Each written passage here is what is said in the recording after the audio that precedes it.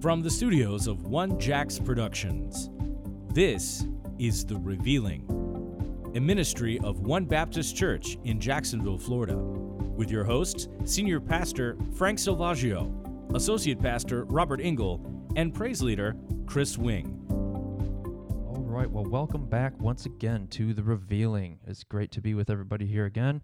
As always, we are blessed to be here, and I am with Pastor Robert Engel. Pastor, how you doing? Doing well, thank you. Awesome. So we've been discussing these 7 New Testament mysteries, and today we're going to be wrapping them up finally.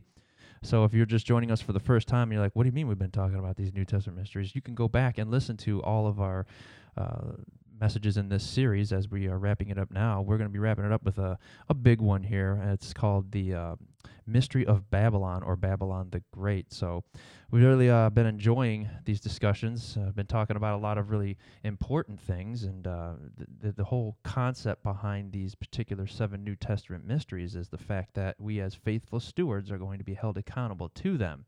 So as we've been laying all this out, and I know it's a lot of information for all those who've been listening, just remember at the back of your head that it's important for us to maintain our knowledge of these and to know these mysteries, because we are, as faithful stewards, going to be held accountable for them. And also know that as we've been digging through these, knowing these mysteries is going to help us to be able to identify all the false heresies and doctrines that come from them.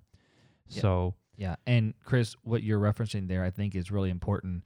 1 Corinthians chapter 4, verses 1 and 2, where we are told, as the ministers of Christ, stewards of the mysteries of God, it is required in stewards that a man be found faithful. And I think that's just a great way to open up this last episode on the mysteries, because it's how we opened up the first one. Why is this important? Well, God says it's important. We are stewards of these, and it is and will be required that we be found faithful at the judgment seat of Christ, because 2 Corinthians chapter 5 and verse 11 tells us, or 9 through 11, tell us that we have the potential of knowing the terror of the Lord.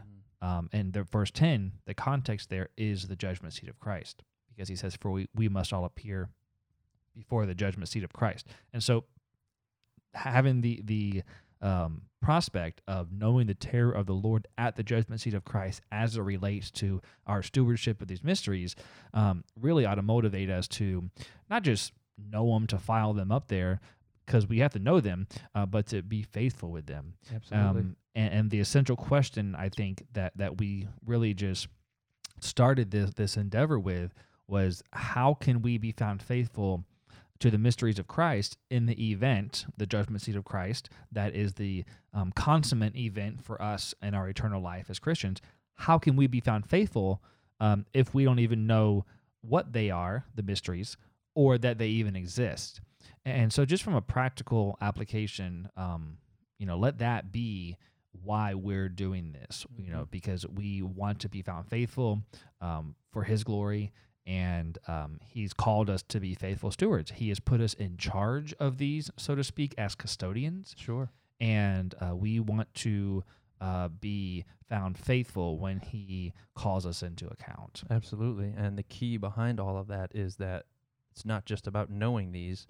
There's a reason why, because that accounting is going to come to fruition at the judgment seat of Christ, and that's going to determine how our judgment's going to go. So it's very important that we know these mysteries, that we not more than just know them, but we're able to handle them properly and identify them and teach them, and it's all a part of that. And today we're wrapping it all up with this big one called the Mystery of Babylon, or Babylon the Great. And there's a lot of information in this particular mystery, and a lot that we just won't be able to go into in an episode of this podcast. So hopefully today what we do talk about is enough to not bog you down with details and historical relevance and all that kind of stuff, because there's a lot of that, but to get you all, the listeners, to, as we've said in previous podcasts, to be the Bereans and to study these things out, to get your thinking going, and you can just study these deeper for yourself, because this one plays a big role historically speaking.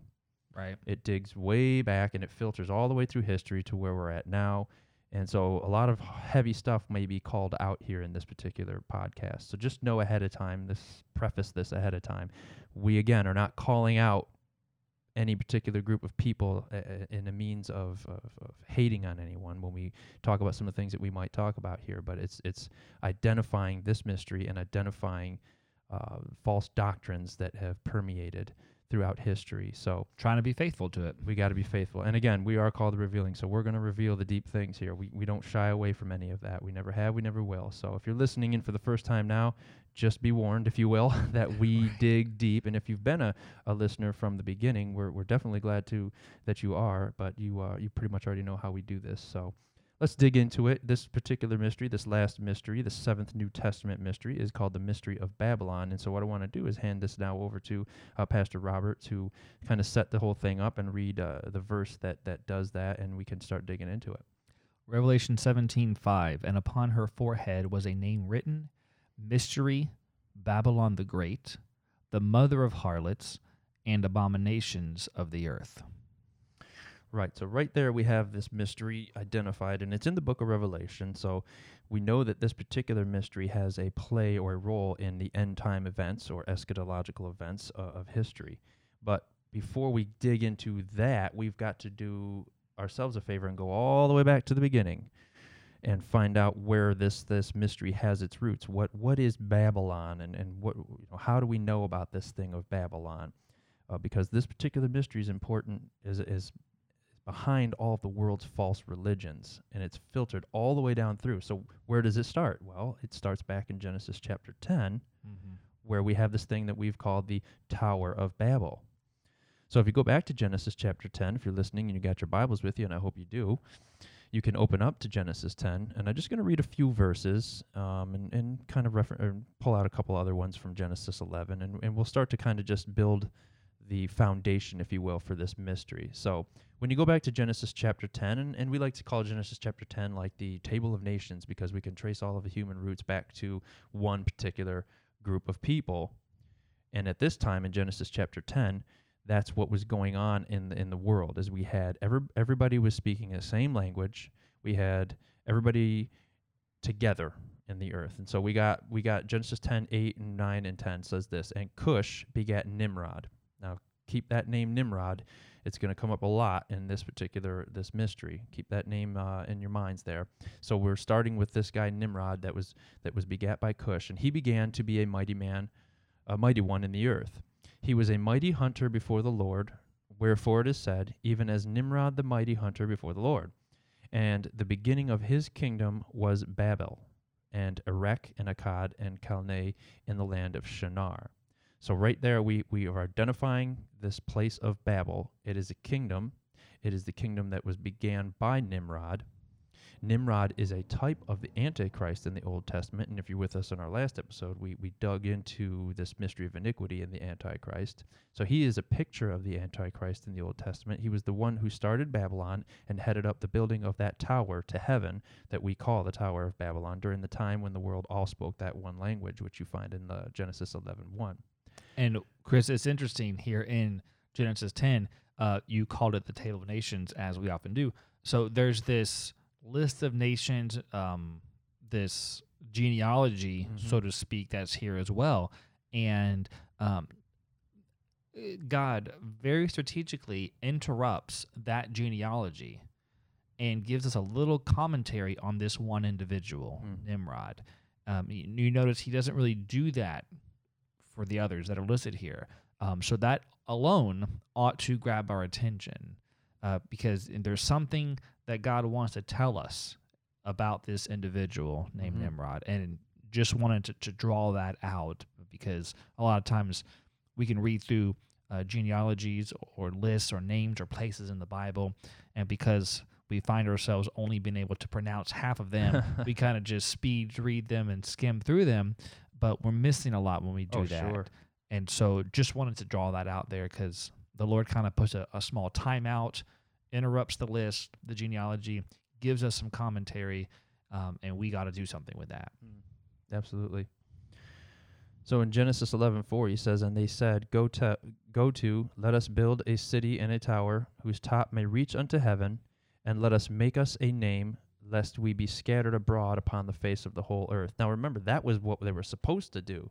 They were supposed to spread out all over the earth. They weren't supposed to stay, so after the flood, Noah was given a commission, much like Adam and Eve were, to be fruitful, multiply, and replenish the earth, but they were supposed to do that and spread across the world, the earth, and they didn't. They all stayed together. So they multiplied greatly and all stayed in one place, and that's where we build up to where we are now in Genesis 10 and 11. And that being in disobedience. Oh, absolutely. And it's very interesting there in verse 4, you see this pronoun that's used repetitively, let us build us a city and a tower whose top may reach into heaven, and let us make us a name, lest we. And the focus there is all about me, us, we. That's pride, that's self. Yep. So just very interesting. Where else do we see pride being the downfall of someone? Well, that's Lucifer, of course, Isaiah 14. Absolutely. So what you have here are the roots to the beginning of, if I could say it like this, religion. Because that's what religion in a nutshell is. It's a works-based thing, and that's what they were trying to do, is they were trying to work their way to heaven by building a tower to reach it by their own means, and that's the us and we, and let us do this, because if we don't, we'll be scattered upon the host, which is what they were supposed to do. And so it's all about me, it's all about us and self and works, personal works. And so what happens is God's like, well, I can't have that happening. So he comes down and he confounds the languages, making it so that they couldn't communicate anymore. And then they had to spread out all over the earth because they had to stop what they were doing. They couldn't communicate with one another anymore. And so Genesis 11:9 tells us, "Therefore is the name of it called Babel, because the Lord did there confound the language of all the earth, and from thence did the Lord scatter them abroad upon the face of all the earth." So all throughout history, Satan has been behind all the false religious systems of the world. This is where it all began under Nimrod, who is a picture of the Antichrist. Starts this. He's the head of this one world religion, one world economy, and one world government during the time of Babel, which was the beginning of his kingdom. And that's where the roots of all of this happen. And we know that because it says there in Genesis 11 that they built a city and a tower. So there's that tower, that religious structure, if you will, and then that city, that a governmental aspect. Exactly. Yep. And all throughout history, that all permeated through the pagan religious systems of the world. And Satan's done a masterful job of deceiving mankind into following, as Revelation 17 calls it. Now again, calling it out as God calls it, the great whore. That's what he calls it. This false religious system that started back here in Babylon is referenced as the great whore in Revelation chapter 17, who has been made drunk with the wine of her fornication. So there's a whole lot of stuff. So by the time we get all the way to Revelation, he's referring back to everything that happened in Genesis. Okay, because God is cyclical in his timeline and not linear like we are. Where we were is where we're going to end up going back to again. And so Ecclesiastes 3:15. That's Ecclesiastes 3:15. And so what do you think about that, Pastor? Yeah, well, it's, as we've talked about in previous episodes, it's what is the benefit of us knowing this? Like, why is this important? Either things that are going to come, in the future during the tribulation when the church isn't here, or things that happen so long ago.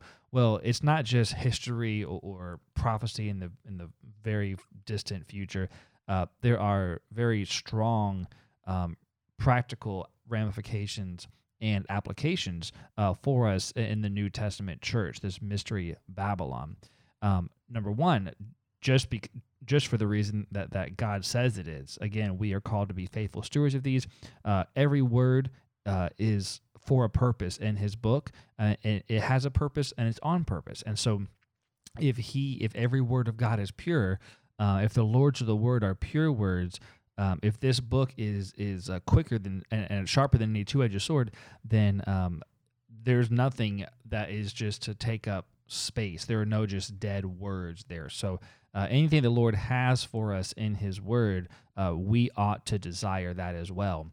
And not only that, but really that principle we brought to light, Ecclesiastes 3:15, we need to know that which has been shall be, because if we don't, we will fall prey to the very things that we're talking about. I mean, there are honestly well-meaning people that really just want to love the Lord, really just want to know the Bible, that are caught up in this mystery Babylon, its system, that we've said this before, we don't hate anyone involved in that, but we also want we call things out, and those that are leading or teaching these things, Scripture has some strong words for you, but then there are those that I honestly believe are victims of this system, and so we're setting our sights, we're putting the crosshairs on Satan and on that system, because that's where it's coming from, and by the grace of God, and by the mind of Christ, we don't have to fall prey to those things. So just a few thoughts there on why this is critical for us today. Mm-hmm. Kris, as you said earlier, we can get into a lot of the history of some of this, and so I want to kind of talk a little bit about it, just to unpack this, because God does give us kind of a trail here that we can follow with Mystery Babylon, but I don't want to just get so bogged down that we raise more questions than we settle. So walk us through this thing with Nimrod and Babel, and kind of how it plays out, just from maybe a bird's eye view, or a just kind of a few bullet points here and there that we can kind of give our listeners to maybe a little wrap their heads around just a little bit. Give a little snapshot of history, maybe, if possible. If I possible. know it's hard because there's a lot here. There is a lot here. So again, this thing of Nimrod is where it all started.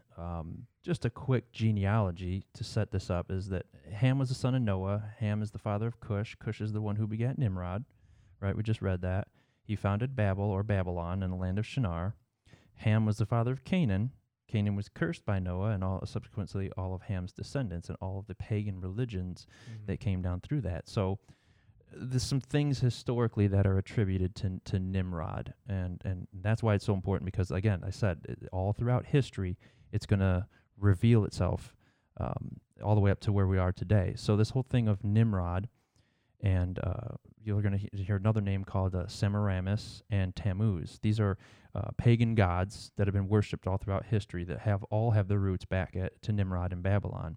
So quick snapshot, just bullet points, if you will, here, things that you can log away and start to dig into deeper on your own time here. So Nimrod is attributed to sun worship. You see that all throughout pagan history, especially in religions like Egypt. They worship the sun. Yeah. Okay, so he's attributed to the worship of the sun and the sun gods. And so his kingdom, of course, was Babel. His wife's name was Semiramis, who was worshipped as the queen of heaven, and you see that mentioned in Scripture, in Jeremiah and several places. And so, just so you know, this is scriptural. And they were making offerings and burning incense to her. She was the wife of Nimrod, and who brought all the world under that one system of government, economy, and religion, and one language, and built that tower. And they had a son named Tammuz. So maybe some of these names are jumping out and is familiar historically speaking, and they should, but just know that they all stem back to Nimrod and Babylon. Tammuz was the son of Nimrod and Semiramis. You see Tammuz mentioned in Ezekiel 8, also associated with sun worship, the worship of the sun, in Ezekiel 8 as well, in verse 16. Tammuz was born, oddly enough, on December 25th. So you may wonder, what is that parallel to? Yeah. Tammuz was thought to have died during the winter solstice and was memorialized by burning a log in a fireplace. This was the Chaldean word for infant is Yule, and this was the origin of what we would call the Yule log. So start thinking about these things all throughout history, and how we celebrate even today some of these things during what we call Christmas a time, and they actually have their roots in Babylonian pagan religions. Now, I'm not saying that makes us pagan when we celebrate these things, No. but this is where the roots come from. Know the connection. We have to know these connections. And so they would celebrate memorialize his birth of Tammuz with that burning that Yule log in the fire. That's where that comes from. And then the next day, they would replace that log with a trimmed tree. And there's your Christmas tree whole thing again. And that's mentioned in Jeremiah chapter 10. So Right. start putting little pieces of the puzzle together here. This is, like I said, it's a quick snapshot of history, the Babylonian religious system and how it infiltrates all of the world's religions. Tammuz dies shortly after his birth and is said to have resurrected from the dead. The celebration of Tammuz, so-called resurrection, is celebrated in the spring, an event called Ishtar, or Easter. Easter. Also sounds familiar. Mm-hmm. Which involves this golden egg of Ashtaroth, which is Semiramis. It was associated to Semiramis, and is commemorated with a fertility rites of the springtime. Ishtar celebrations would include rabbits and colored eggs and a sunrise service. You're hoping to putting all this stuff together. Yeah. And just as the Babylonians had a holy mother and child, that would be Semiramis and Tammuz, that gets translated to Mary becomes the holy mother and Jesus the holy child. So you see all of this continuing throughout history in the world's religious systems, all stemming back to Babylon.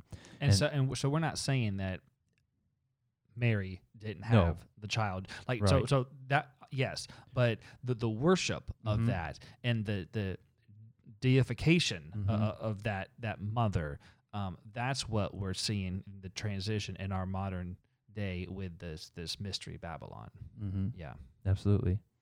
So I would say to you, and I don't know what you would say about this, Pastor, but I would say all of that stemming back to Nimrod and all the pagan religions and everything, I would say that would be Satan's attempt to, another one of his ways of attacking the seed of Genesis 3:15, because that's what he was hell-bent, if you will, on doing. And as he did that in Genesis chapter 6 with the fallen angels and the Nephilim and everything, he continues to do that all throughout history. And so he perverts, he's the counterfeiter. And so, as some of the points that we're making here, he counterfeits the things of God, and he does that through the false religious systems all throughout history.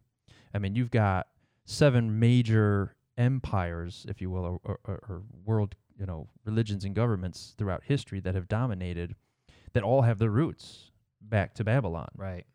And all these empires have their own government, their own economy, and their own religion. So you've got, starting with Egypt, right? We talked about Egypt and the sun worship and all that. That still goes back to Nimrod. Mm-hmm. Then you have Assyria. You have Babylon itself under Nebuchadnezzar. Mm-hmm. Then Medo-Persia and Greece, and ultimately Rome, which will have a role to play again in the book of Revelation. Being the seventh one. Being the 7th Yeah. one. And all these stem back to Nimrod and that Babylonian religion. They're all these pagan religious systems that Satan has used all throughout history. And ultimately, it does come back to Rome, where we are today. Yeah, and that's where I want to continue this conversation, and I think that's a good segue, because when you look back at Revelation 17:5, where John writes about mystery, Babylon the Great, the mother of harlots and abominations of the earth, the first thing we notice about the mystery of iniquity, it's not even an it. It's a woman. Okay, so that's She's personified. something, right? There's something there. It's a she. It's a woman. And when it just so happens that when Jesus speaks through John to the 7 churches in Revelation 2 and 3, he also mentions a woman. We see it first to the letter to the church of Pergamos in Revelation 2:14. He doesn't call it a woman yet. It's the doctrine of Balaam, but by seeing what he says about this doctrine, we can compare it to what he says to the church of Thyatira. So just real quick, and it'll be a lot easier if you jot these verses down or you have your Bible in front of you. But in Revelation 2:14, Jesus says, "I have a few things against thee," again speaking to the church in Pergamos, "because thou hast there them that hold the doctrine of Balaam, who taught Balak to cast a stumbling block before the children of Israel, watch, to eat things sacrificed unto idols and to commit fornication.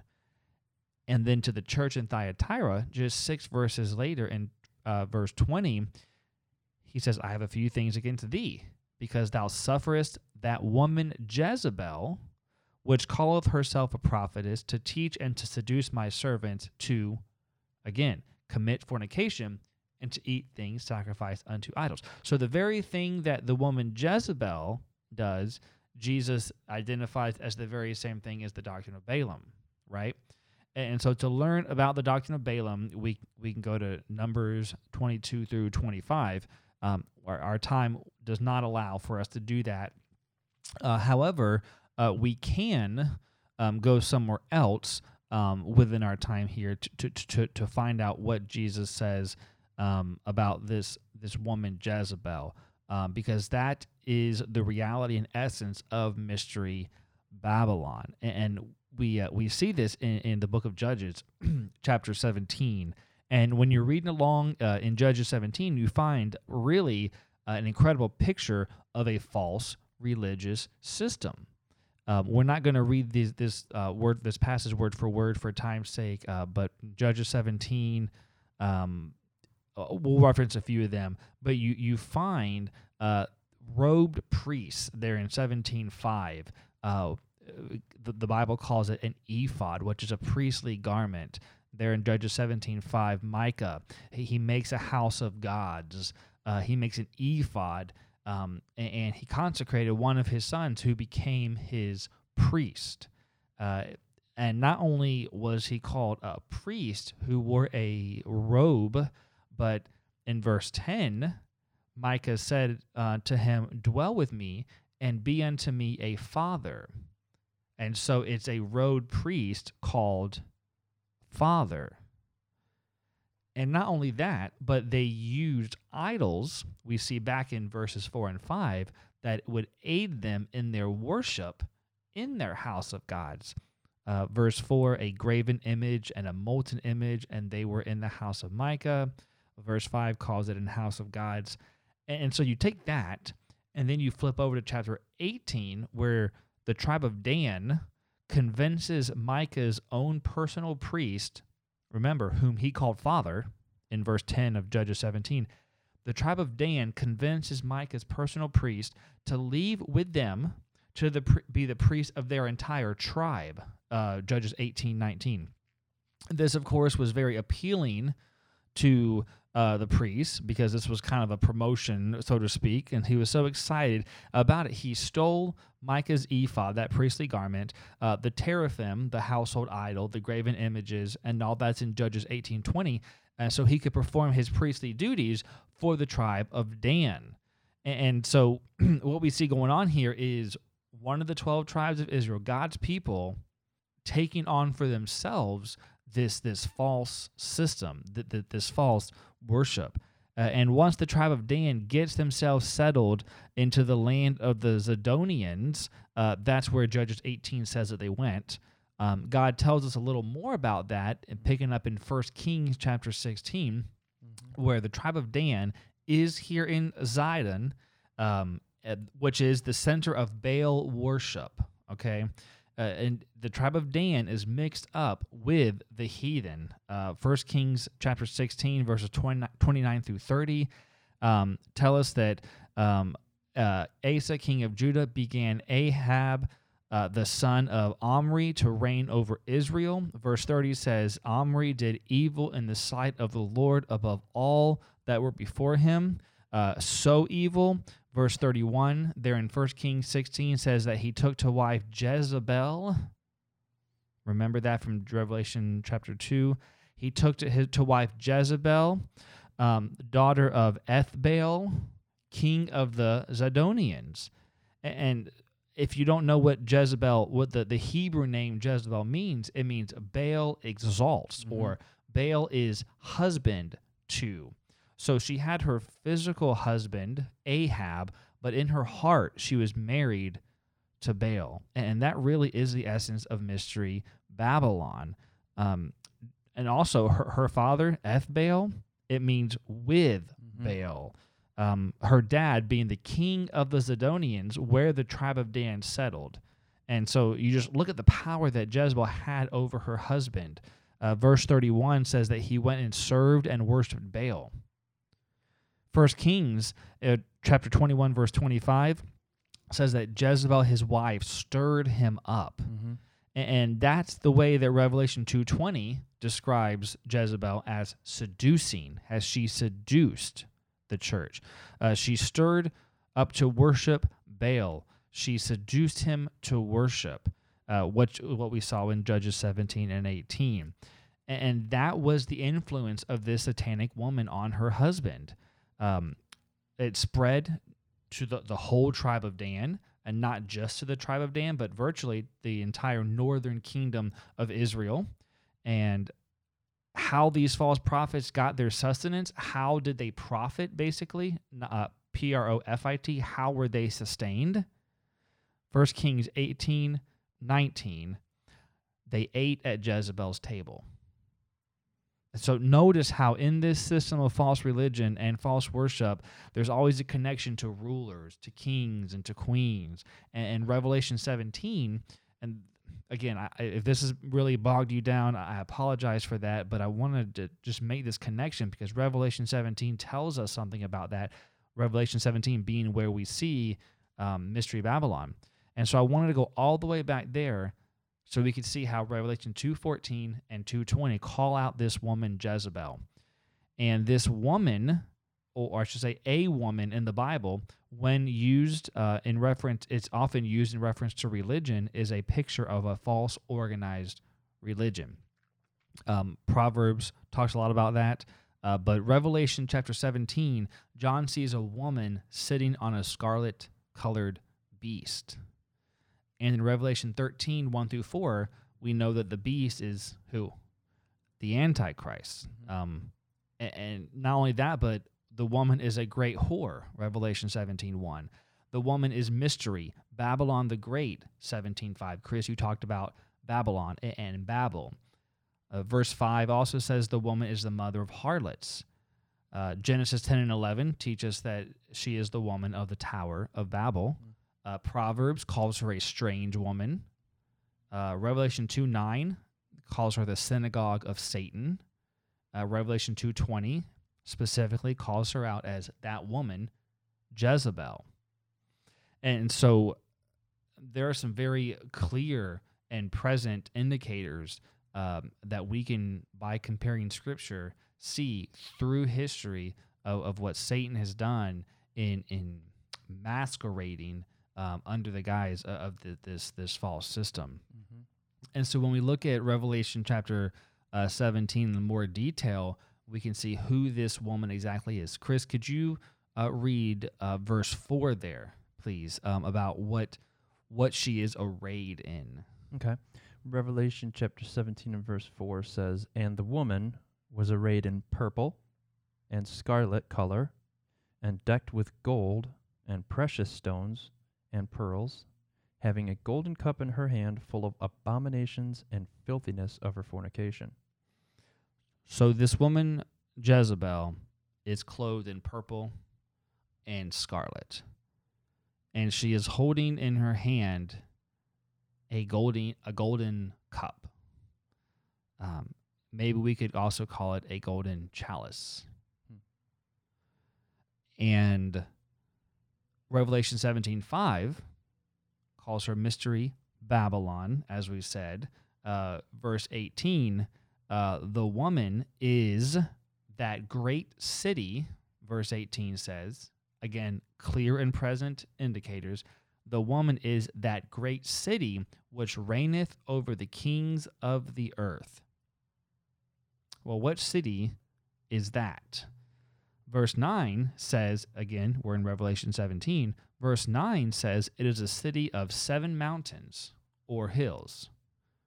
Kris, do you have verse 9 for us? Revelation 17:9. Mm-hmm. "And here is the mind which hath wisdom. The 7 heads are 7 mountains on which the woman sitteth." Okay. So, Kris, I know neither one of us are PhDs. You know, Definitely I'm not. We're not super smart guys. You more than me, you are. Oh, But no.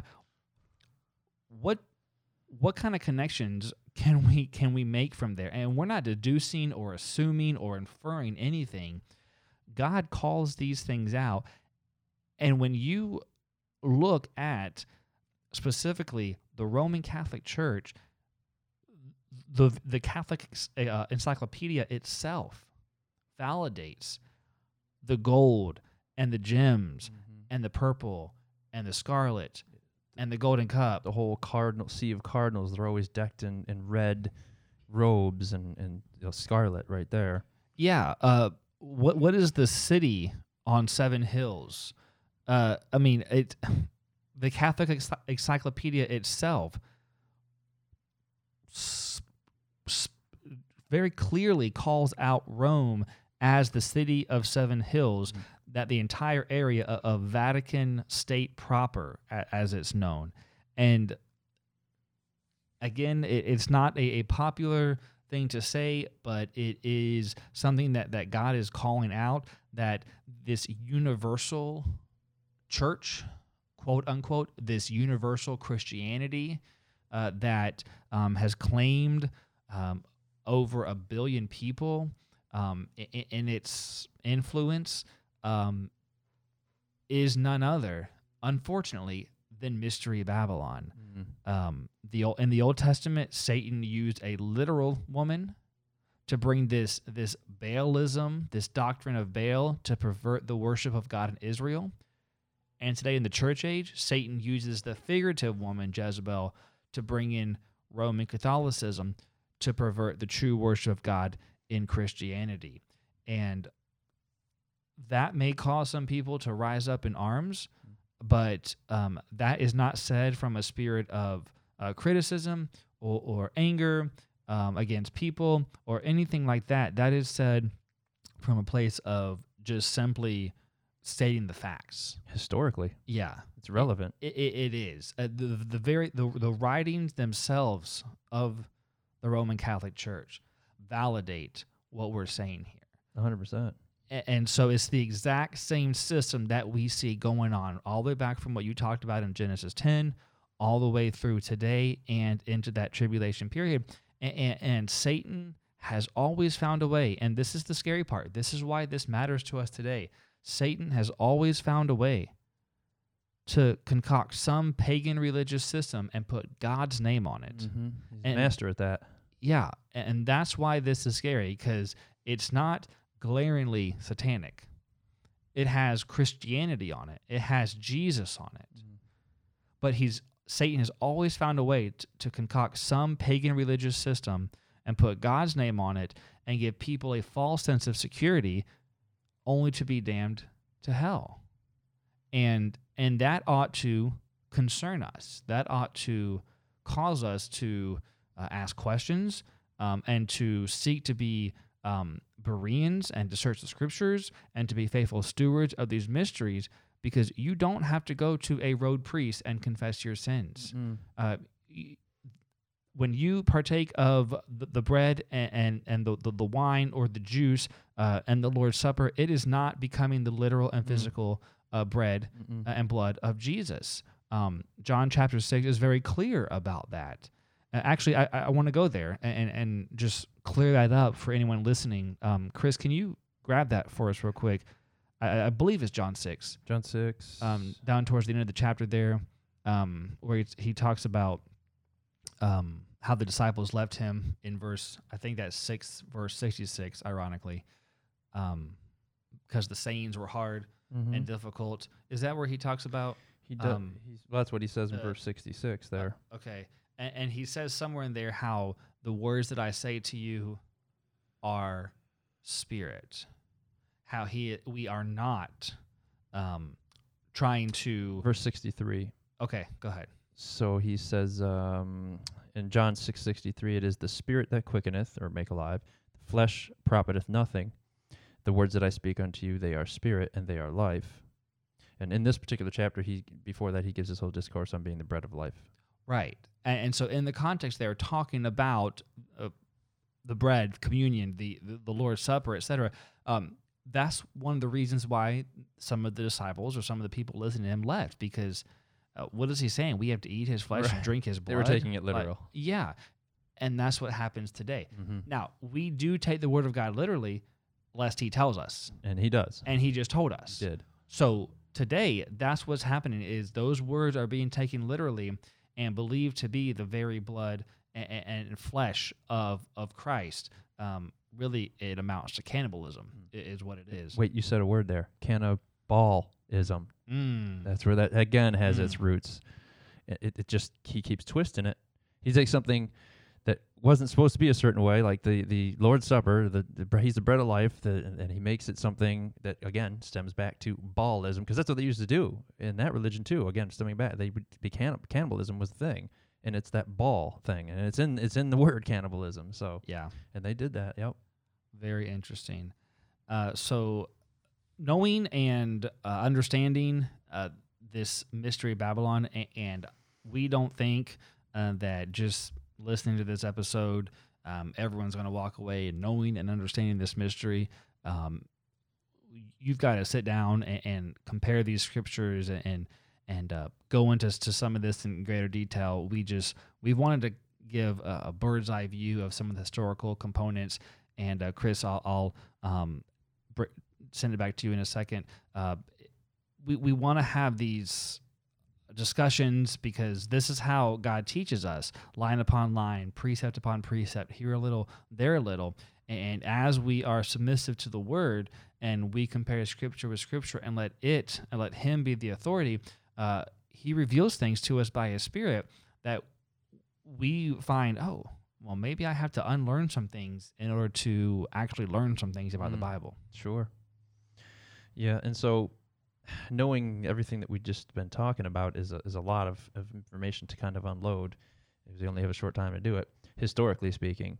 Taking all of those components, and you can go back and listen to them and pause the podcast and start to really put the points together, looking at that snapshot of history, knowing this mystery of Babylon and its roots in Genesis and Nimrod and all throughout the pagan religious systems of the world, knowing this information about Jezebel and how God, when he's talking to those 7 churches in Revelation chapter 2 and 3, he makes those points as during those times of period in the church to Jezebel and talking about those pagan religious systems. And we're talking about Rome now, and we're talking about this thing of the Roman Catholic Church. And again, we're not attacking people of Catholicism or anything like that, but the system is the system. I mean, it is what it is, and it has its roots, historically speaking, in Babylonian pagan religious system. This is facts, and facts are a stubborn thing. You got to do something with them. So I just kind of want to maybe just give a little historical snapshot again of the start of the Roman Catholic Church and how we can connect this to the ancient Babylonian religious system. So again, you might have to stop and pause this and think about these things. I just want to give a snapshot. In Revelation, he addresses the church of Pergamos. And what Pastor Robert was talking about with Jezebel was the church of Thyatira, which was after this church, right? It was the one right after this. Mm-hmm. Yeah. And so prior to the Thyatira, he's talking to the church of Pergamos. And what Pergamos means is mixed marriage. And this represents the time frame of about 325 to 500 A.D. in church history. Now, the Catholic Church was taking pagan Rome and marrying it to a false Christianity. Again, all of which shadows back to the pagan Babylonian religion. So this guy by the name of Constantine, you may know him, he basically marries that pagan Rome to a Gnostic perversion of Christianity during this time frame. Now, again, it starts at 325, so there's something very specific that happened in 325 A.D.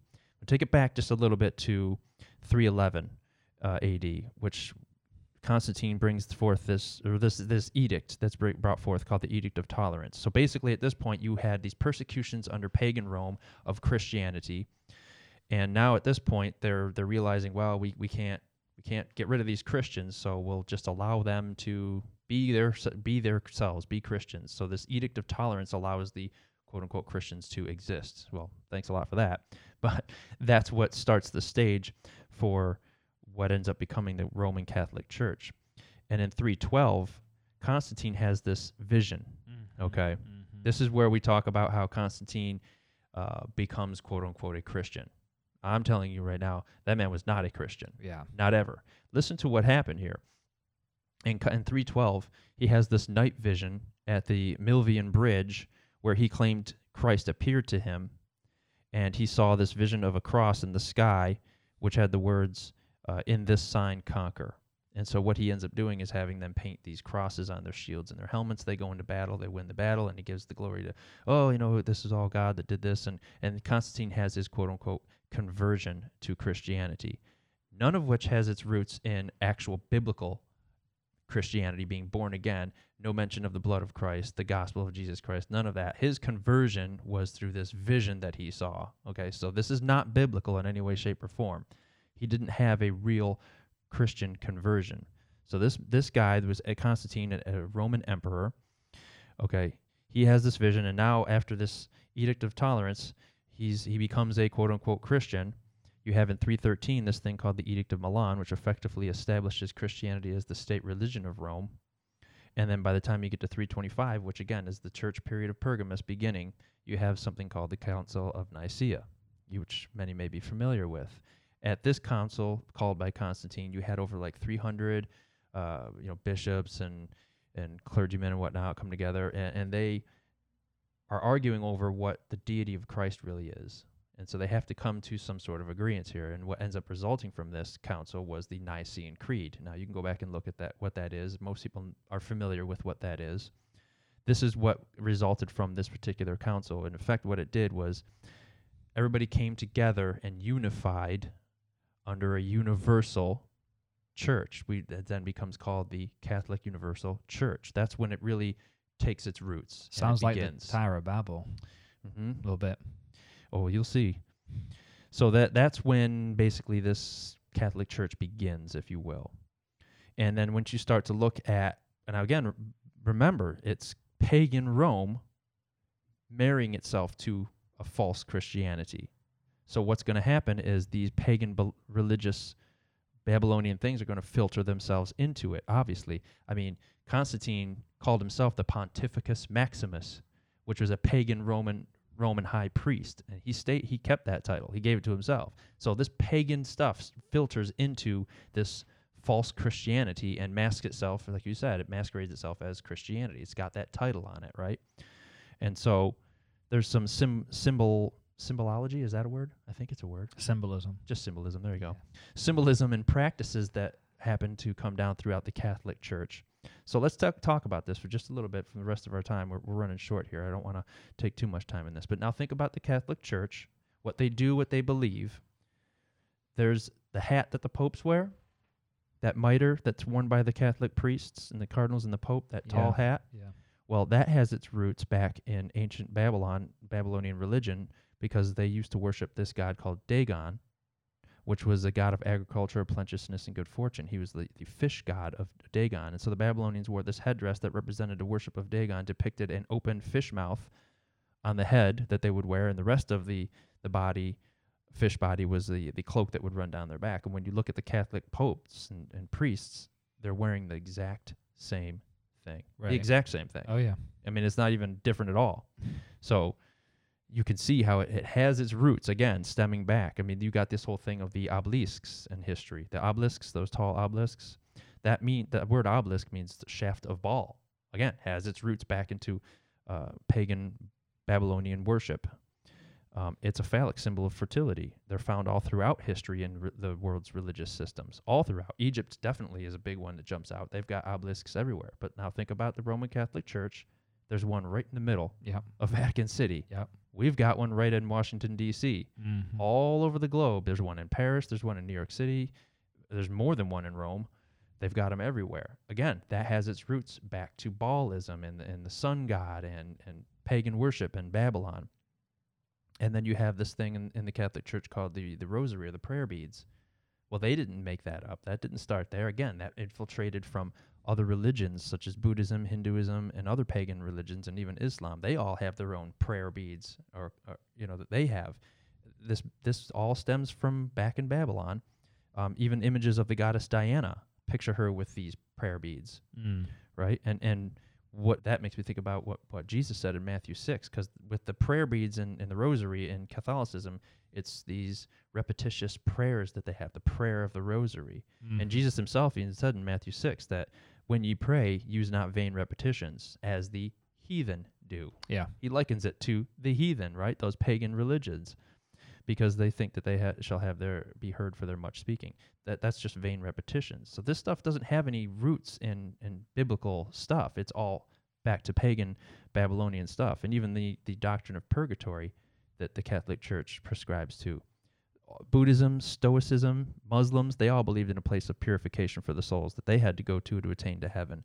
It has its roots back into that paganistic Babylonian religion, from the worship of Molech and Baal, so on and so forth. Back in the Bible talks about this god of Molech, where they would sacrifice babies and they would burn these children in the fires of Molech. I mean, for purification rites, and this is the practices that used to do. All this stuff ends up infiltrating itself into what's called the Roman Catholic Church, just in different forms.